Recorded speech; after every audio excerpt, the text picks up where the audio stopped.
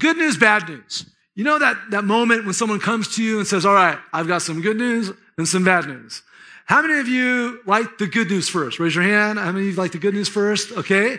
All right. Nice to see all the sickos in the room. All right. How many of you like the bad news first? Yeah, probably the most of us. Some of you didn't raise your hand because you're like, it's case to case. Depends on my mood in the moment. But a lot of times you like to get the bad news first because then you tell me the good news afterwards, make me feel better, right? But either way, we love getting good news and we don't like getting bad news, right?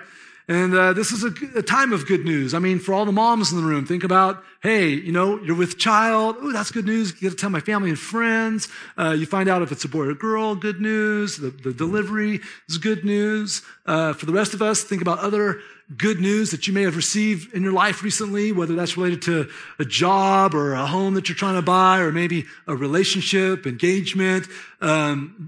Good news for those who are graduating, right? So if you've graduated this weekend or are going to be graduating in the weeks to come, that's good news. That school or that job that maybe you're hoping to get to, maybe they've been in touch with you, that's good news. We love good news. And the Bible has a word for good news. Anyone want to take a guess at what it is? Gospel. That's right. The word gospel is a Bible word that means good news. And it comes from the Greek word euangelion. And the noun form of this word literally means good news. The verb form of this word means to announce good news. That's where we get our word evangelism, right? Evangelion. And so that's the word gospel. Now, why do we need this good news? Well, this is where we need to understand the bad news a little first. We need to understand that we were born with a sin nature, a bent towards selfishness and rebellion, especially when it comes to our relationship with God. Our sin has broken that relationship with God. And because of that, we're lost, we're broken, we're sinful, and we're left searching through this life for something to fit. Because there's something inside of us that says something's missing, something's not right. And so we have that in our heart. And all the prosperity and all the pleasures of the world won't make that feeling go away, won't make that reality go away until you're right with God.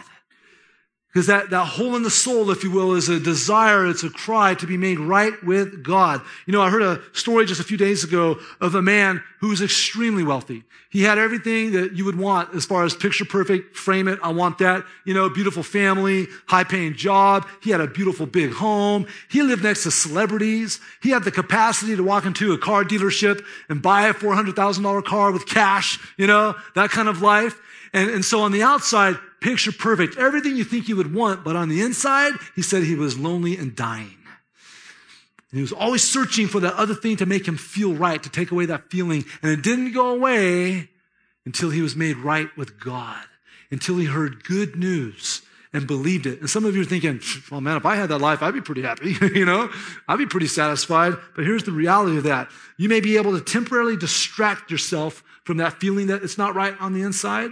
But the ultimate reality is that you cannot push away, drink away, party away, spend away, or play away the deep sense that you're not right with God.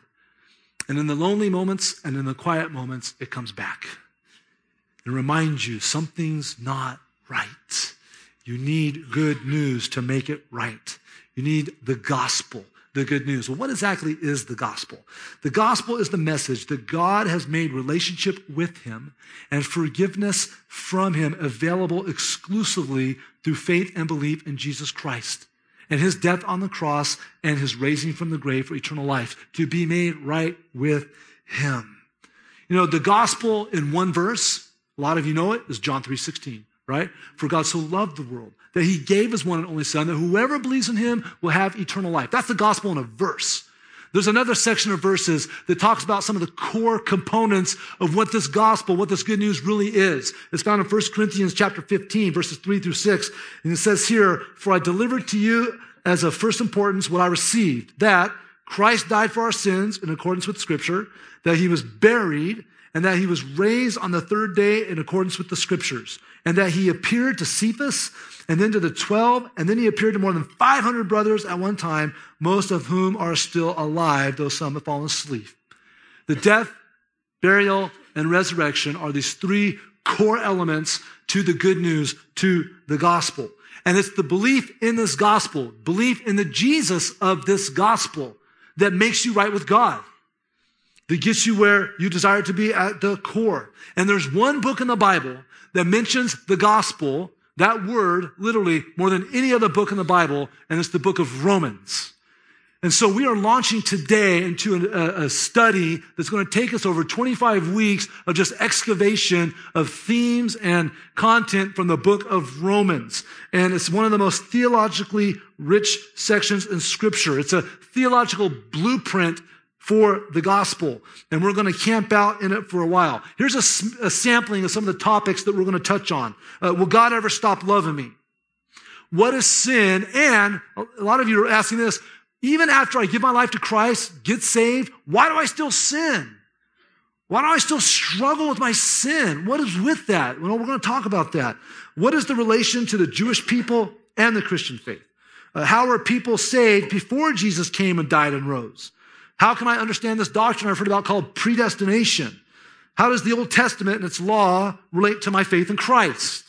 How do deep theological concepts help me in day-to-day life?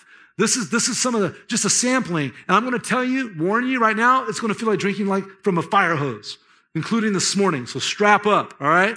But I think you guys are ready. You guys are ready, right? You guys are ready for this, all right?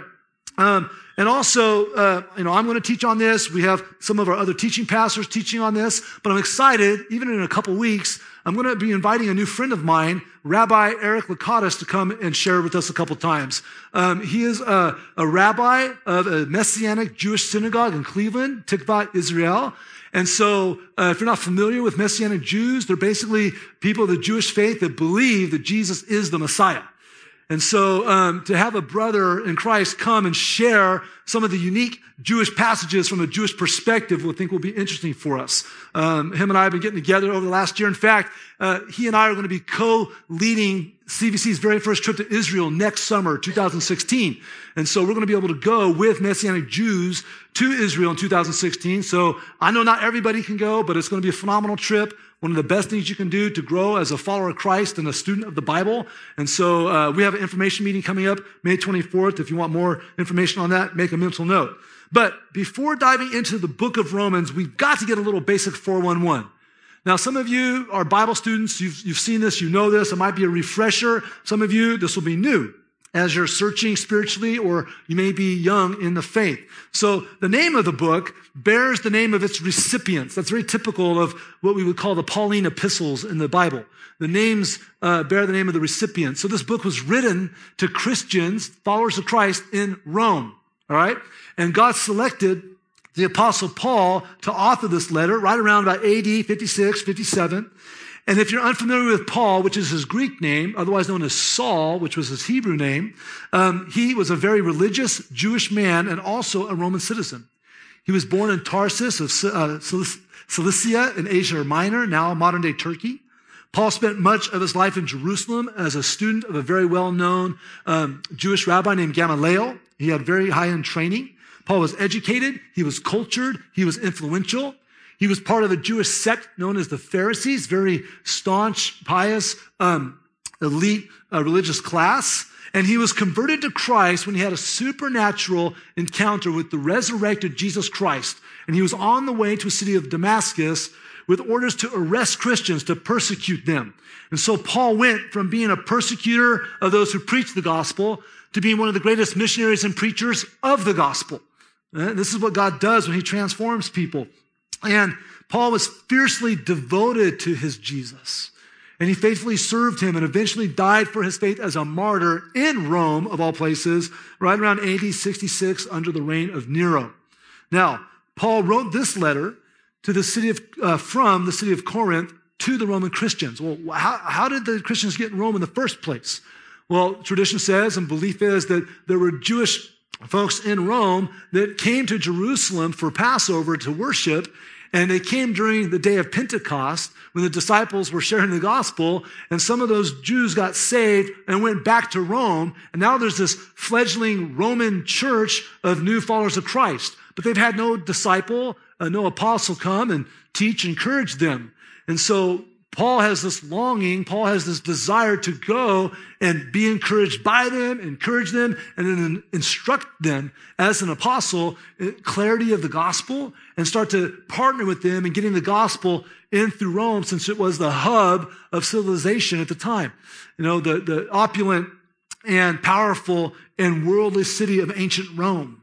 And so because of that, when you look at the book of Romans, it is one of the most theologically rich works in the Bible. And the dominant theme is the righteousness of God being given or applied to those who place their faith in Jesus, who believe and receive the gospel. Now, what does that mean for you?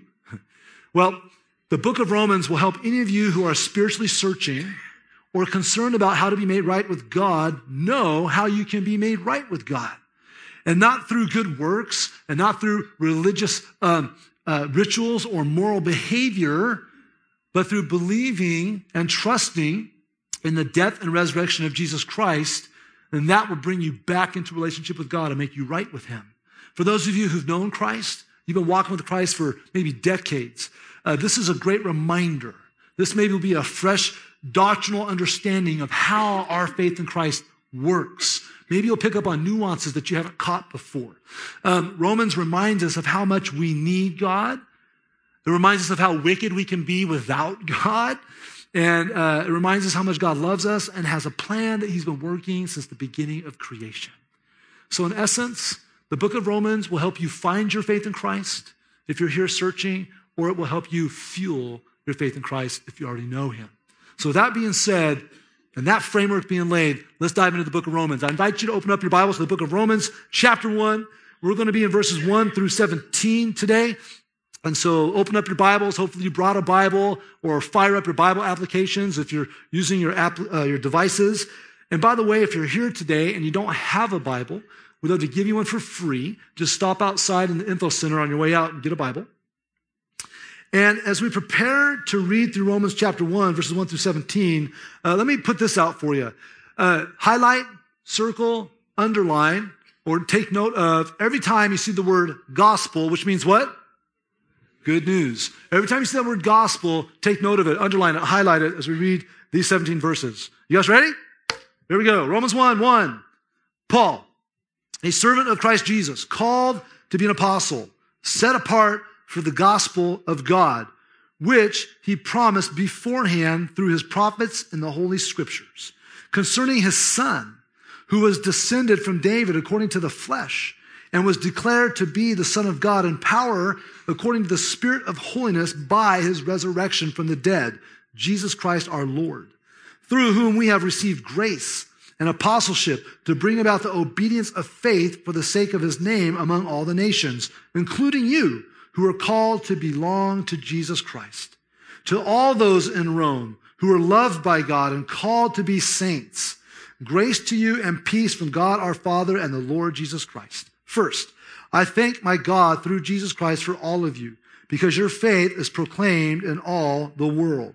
For God is my witness, whom I serve with my spirit in the gospel of his Son, that without ceasing I mention you always in my prayers, asking that somehow by God's will I may now at last succeed in coming to you. For I long to see you, that I may impart to you some spiritual gift to strengthen you. That is, that we may be mutually encouraged by each other's faith, both yours and mine. I want you to know, brothers, that I have often intended to come to you, but thus far have been prevented, in order that I may reap some harvest among you, as well as among the rest of the Gentiles. I am under obligation both to Greeks and to barbarians, both to the wise and to the foolish. So I'm eager to preach the gospel to you also who are in Rome. For I am not ashamed of the gospel, for it is the power of God for salvation to everyone who believes, to the Jew first and also to the Greek. For in it the righteousness of God is revealed from faith for faith. As it is written, the righteous shall live by faith. Will you pray with me? God, you used this man, Paul, who once was Saul, a persecutor turned preacher, God, to pen this amazing, inspired, divine letter from you. God, may we let it interact with our hearts and our minds and our souls. God, would you let it change us, make us different, and make us new because we spend time in it. Lord, be with us as we launch into this series. And God, I pray that people will come to Christ and people will grow in Christ because of it. That's our united prayer. In Jesus' name, we all said, amen. How many times do you see the word gospel? 4 times. 4 times in 17 verses, the word gospel came out.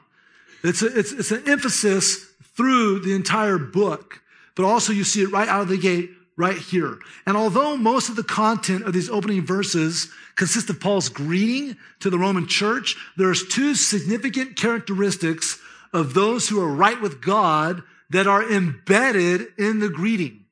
Because we know that Paul's been changed.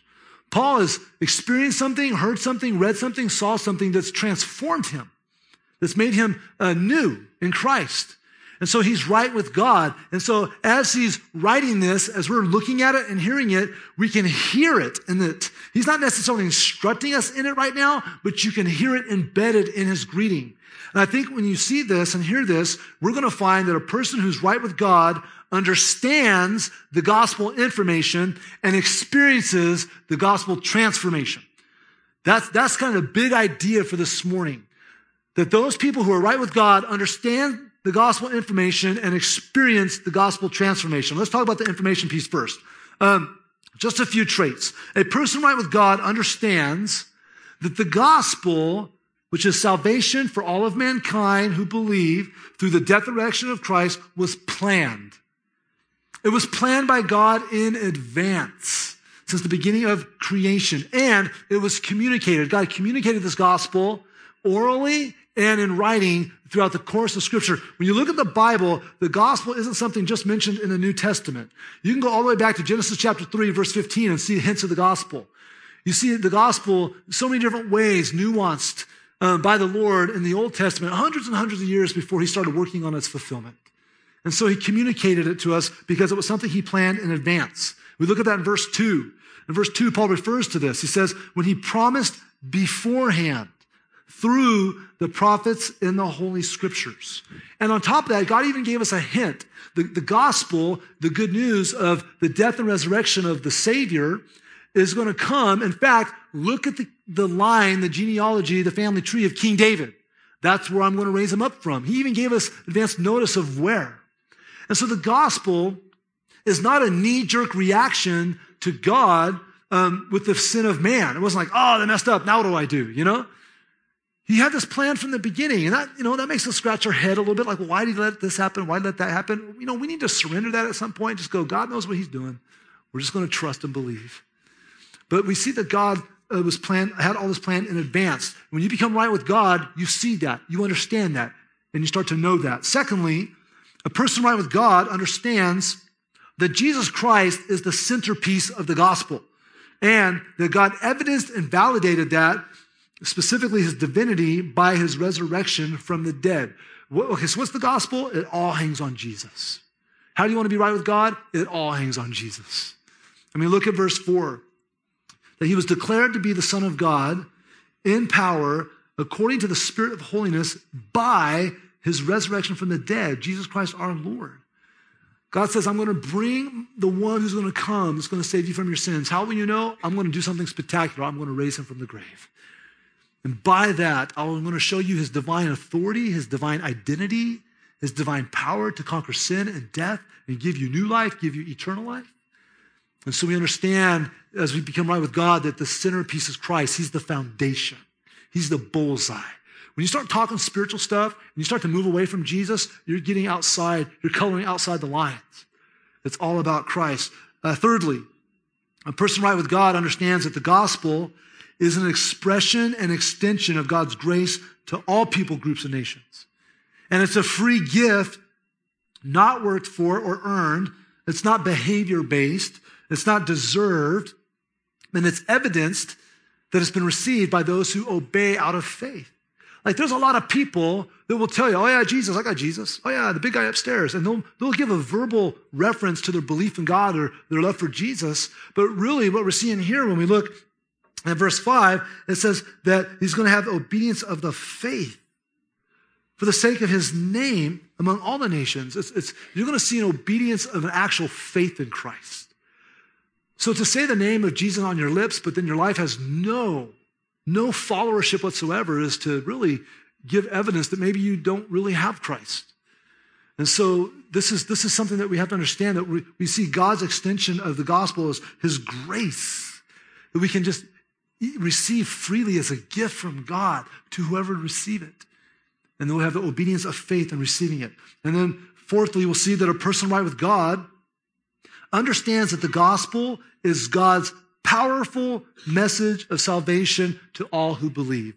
Romans 1:16 is like the pinnacle verse of the entire book. It's a heart's cry, not just of the Apostle Paul, but of all Christians for all time. Like when we hear Romans 1:16, something should happen inside of us.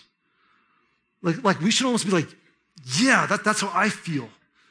Yeah, that's where I'm trying to get to, that place where we can look at Romans 1:16 and say, just with Paul, for I'm not ashamed of the gospel.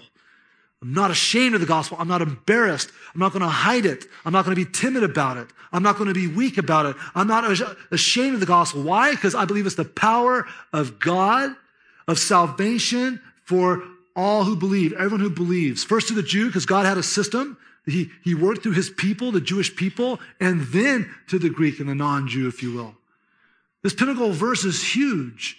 It's the unashamed declaration. It's the unashamed proclamation and understanding of God's power to forgive and to save anyone who believes in the death and resurrection of Jesus and who he is and what he did.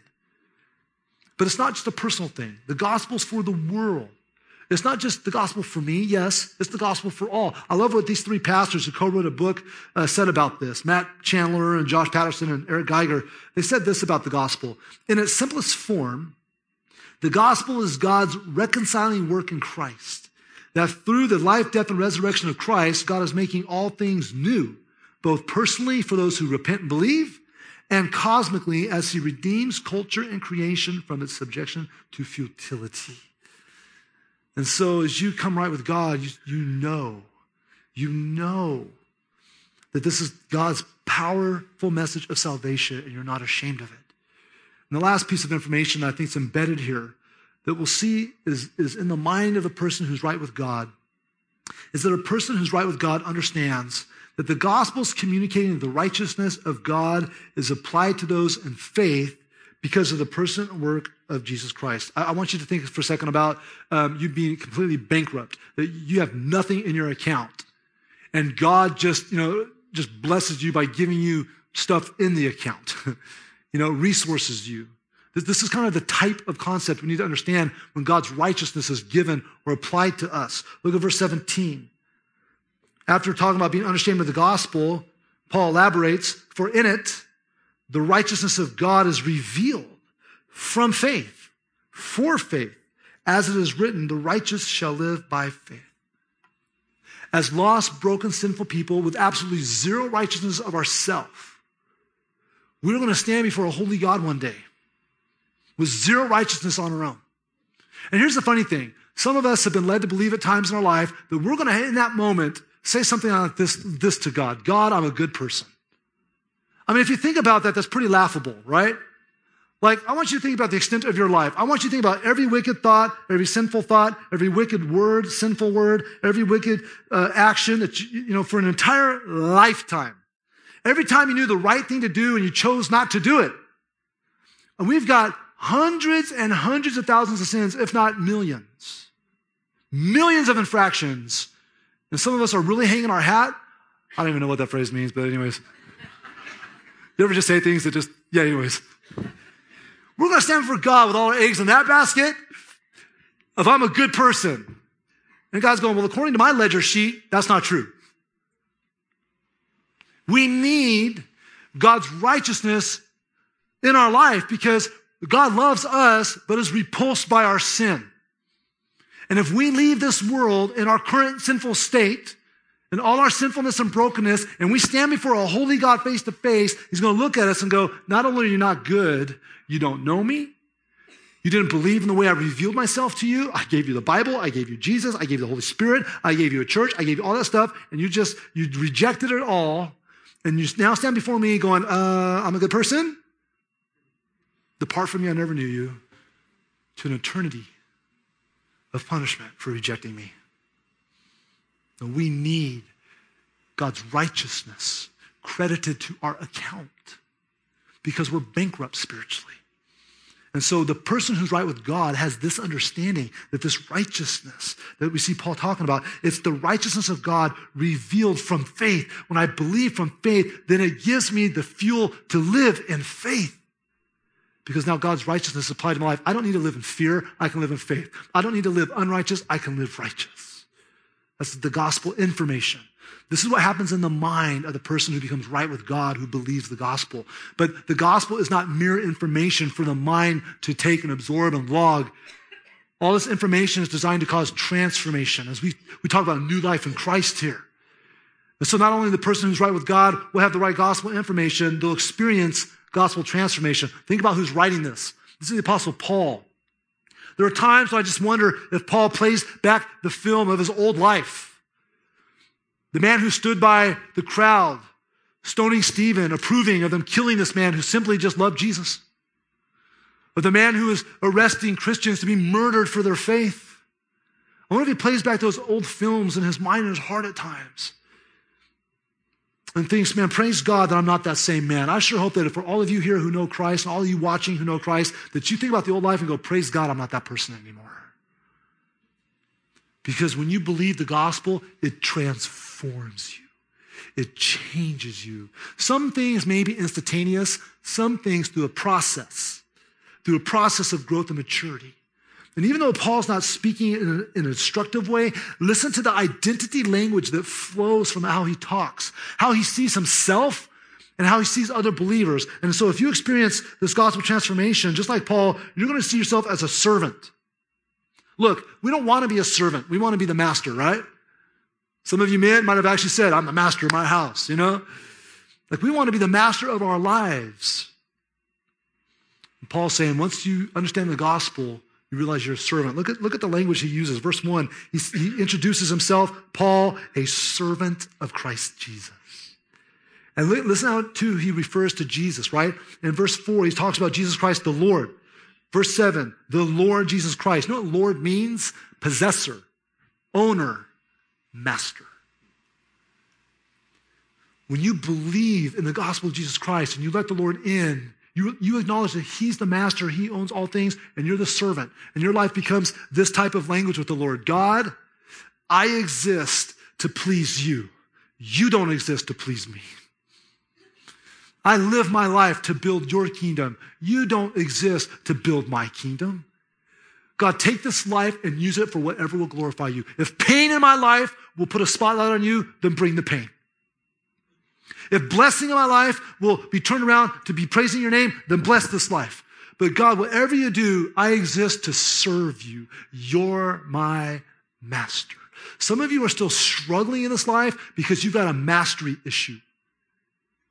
You've somehow deceived yourself to think that Jesus is the master of your life.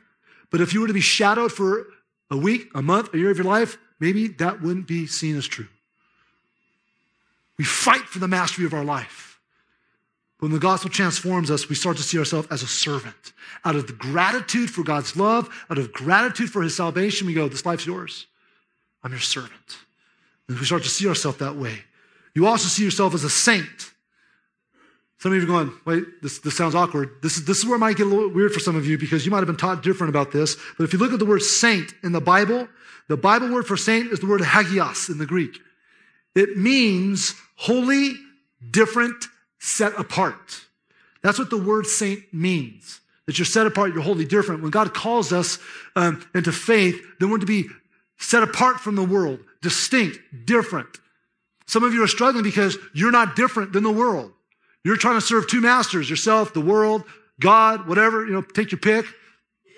But a saint is one who understands that they're called to be different, to be distinct, to be set apart. And what you see here when Paul's talking, he even talks about himself in verse 1 as being set apart for the gospel of God. He acknowledges this set apartness that comes with being a saint, but then he flat out writes to all the Roman believers in verse 7, to all those in Rome who are loved by God and called to be what? Saints. If you read the Bible, if you study the Bible, and by the way, the Bible is the top authority. The Bible's the top authority above any religious institution, above any religious leader, above any other religious writing. The Bible is the top. So if you are looking for spiritual accuracy, if you're looking for spiritual truth, don't stray from the Word of God. That's where it's found. And even on something as simple as this concept, when you look at the word saint, what you look at is here, the saint is a reference to any person who is a follower of Christ. That's what it means. That no one makes you a saint. Believing in Jesus makes you a saint. A saint is a term reference to anyone who is a follower of Christ. Once you become a Christian, one who believes in Jesus, you are called a saint, and we're to live as saints, right? We're to be saintly in our living. And so you see this contrast, like when you see the word saint in the Bible, here's a couple of distinctions. All the saints in the Bible lived on earth, not in heaven. All the saints in the Bible worshiped God and prayed to God. The saints in the Bible did not receive worship or prayer. Two different concepts. And so if you want to, this is scripture. And so Paul says, you are saints. All you believers in Rome, you're saints. And you start to look at that word all through the scripture, hagios, hagios, hagios. It's almost always plural. And it's always speaking to followers of Jesus Christ. If you're in here, you're watching online, and you believe in Jesus Christ as your Savior, guess what? You're a saint. That's what scripture teaches us. And so study the Bible to know this accuracy on these types of matters. The third way you'll see yourself is as a beloved child of God. A few of these references are the same exact expressions as we use here, called the fruit of new life, that we feel called to be servants. We are called to see ourselves as beloved children of God. When you look at a beloved child of God, look at verse 7 again. As Paul's talking, he says, to all those in Rome who are loved by God, called to be saints, grace to you and peace from God our Father and the Lord Jesus Christ. You look back up there, it says, all those who are loved by God. I love this endearing tone and language here. I love this endearing tone and language because Paul is reminding us that we are beloved children of God. This is one of the most foundational understandings for us to grow spiritually. Because when we feel like we live, okay, I have to perform well for God to love me, I have to do good things for God to love me, then you don't feel like a beloved child, you feel like a performing child. God loves you just the way you are. And he loves you enough not to keep you the way you are. He calls us out of love. My earthly fathers, man, they were poor models of God's love for me. Some of you have had amazing models of God's love in your earthly father. Some of you have had no or poor modeling of good fatherhood. And what I had to learn as I grew in my faith is, wait, God's my heavenly Father, and all the ways my earthly father lacked and botched, the heavenly Father perfects. I'm his beloved child. And once you and I understand that I'm a child of God, it changes the way we operate. It makes you more secure. It makes you more able to engage God in a relational way. And Paul's talking about this as ones who are loved by God and God our Father. Embrace God's love for you as his child. If you receive and believe the gospel, you start to see yourself as God's child that he loves dearly. And you start to experience transformation as you experience his love for you as his child. And the last thing we see here, as far as gospel transformation, is you start to see yourself as a missionary. And some of you are going, wait, isn't that people who wear just funky clothes and go hide in the jungles and find people that don't know about Jesus? Yeah, them too, but we're all called to be missionaries. The missionary is a representative, right? And we're representatives of this great, amazing news. Paul knew that about himself. You look at the language in which he speaks about himself and as well as others, like in verse 1, he says, I, Paul, am a servant of Christ Jesus. I'm called to be an apostle. Apostle means sent one. Now, he's a capital A apostle because he encountered the resurrected Jesus Christ face to face. No one can be an apostle, capital A, unless they encountered Christ. Well, for us, we're apostles, little a. We're sent out just like Paul was. Maybe we didn't have that face-to-face encounter, but we're sent out. We're delegates. We're messengers. Just like Paul acknowledged that he was, we acknowledge that we are. And so we are sent out to share the good news of Christ. We like to say it here at CVC, you're a missionary cleverly disguised as, fill in the blank. Like for me right now, I'm a missionary cleverly disguised as a patient in one little venue. because I get the joy of having a couple wisdom teeth taken out in a few weeks, all right? Yeah, woohoo, lucky me, right? So I went to the doctor's office. I'm in the elevator going up. I'm going, I am a missionary cleverly disguised as a patient today. God, you're going to bring people within 3 feet of me today, and there's a purpose for that. So I'm moving into this situation with intentionality, and I'm open. God, what do you have? So I went in, and I'm just trying to be kind and encouraging and not scared because I don't want to get my mouth jacked up. And the oral surgeon took forever getting into the room. See, this is the difference between being a missionary who's on mission and someone who's like, because it could be like, this person's taking forever. And we just start to gripe and complain and moan. I'm sitting there going, why am I supposed to be with this dental assistant so long? Why am I supposed to be with this dental assistant so long? So we just start chatting. And we're chatting, and I'm poking, and I'm prodding, and I'm playing detective, And why? Because I'm a missionary cleverly disguised as a patient. And I find out about her life, and she just moved to Cleveland, been here 6 months, fresh married. She's got a Hindu background, and we had a great conversation. And so it came to a close. Oral surgeon came in. I got my date. I left. I know when I'm going back. And it's so cool how God does stuff because I'm like, Lord, I don't know what's the next step to take with this girl.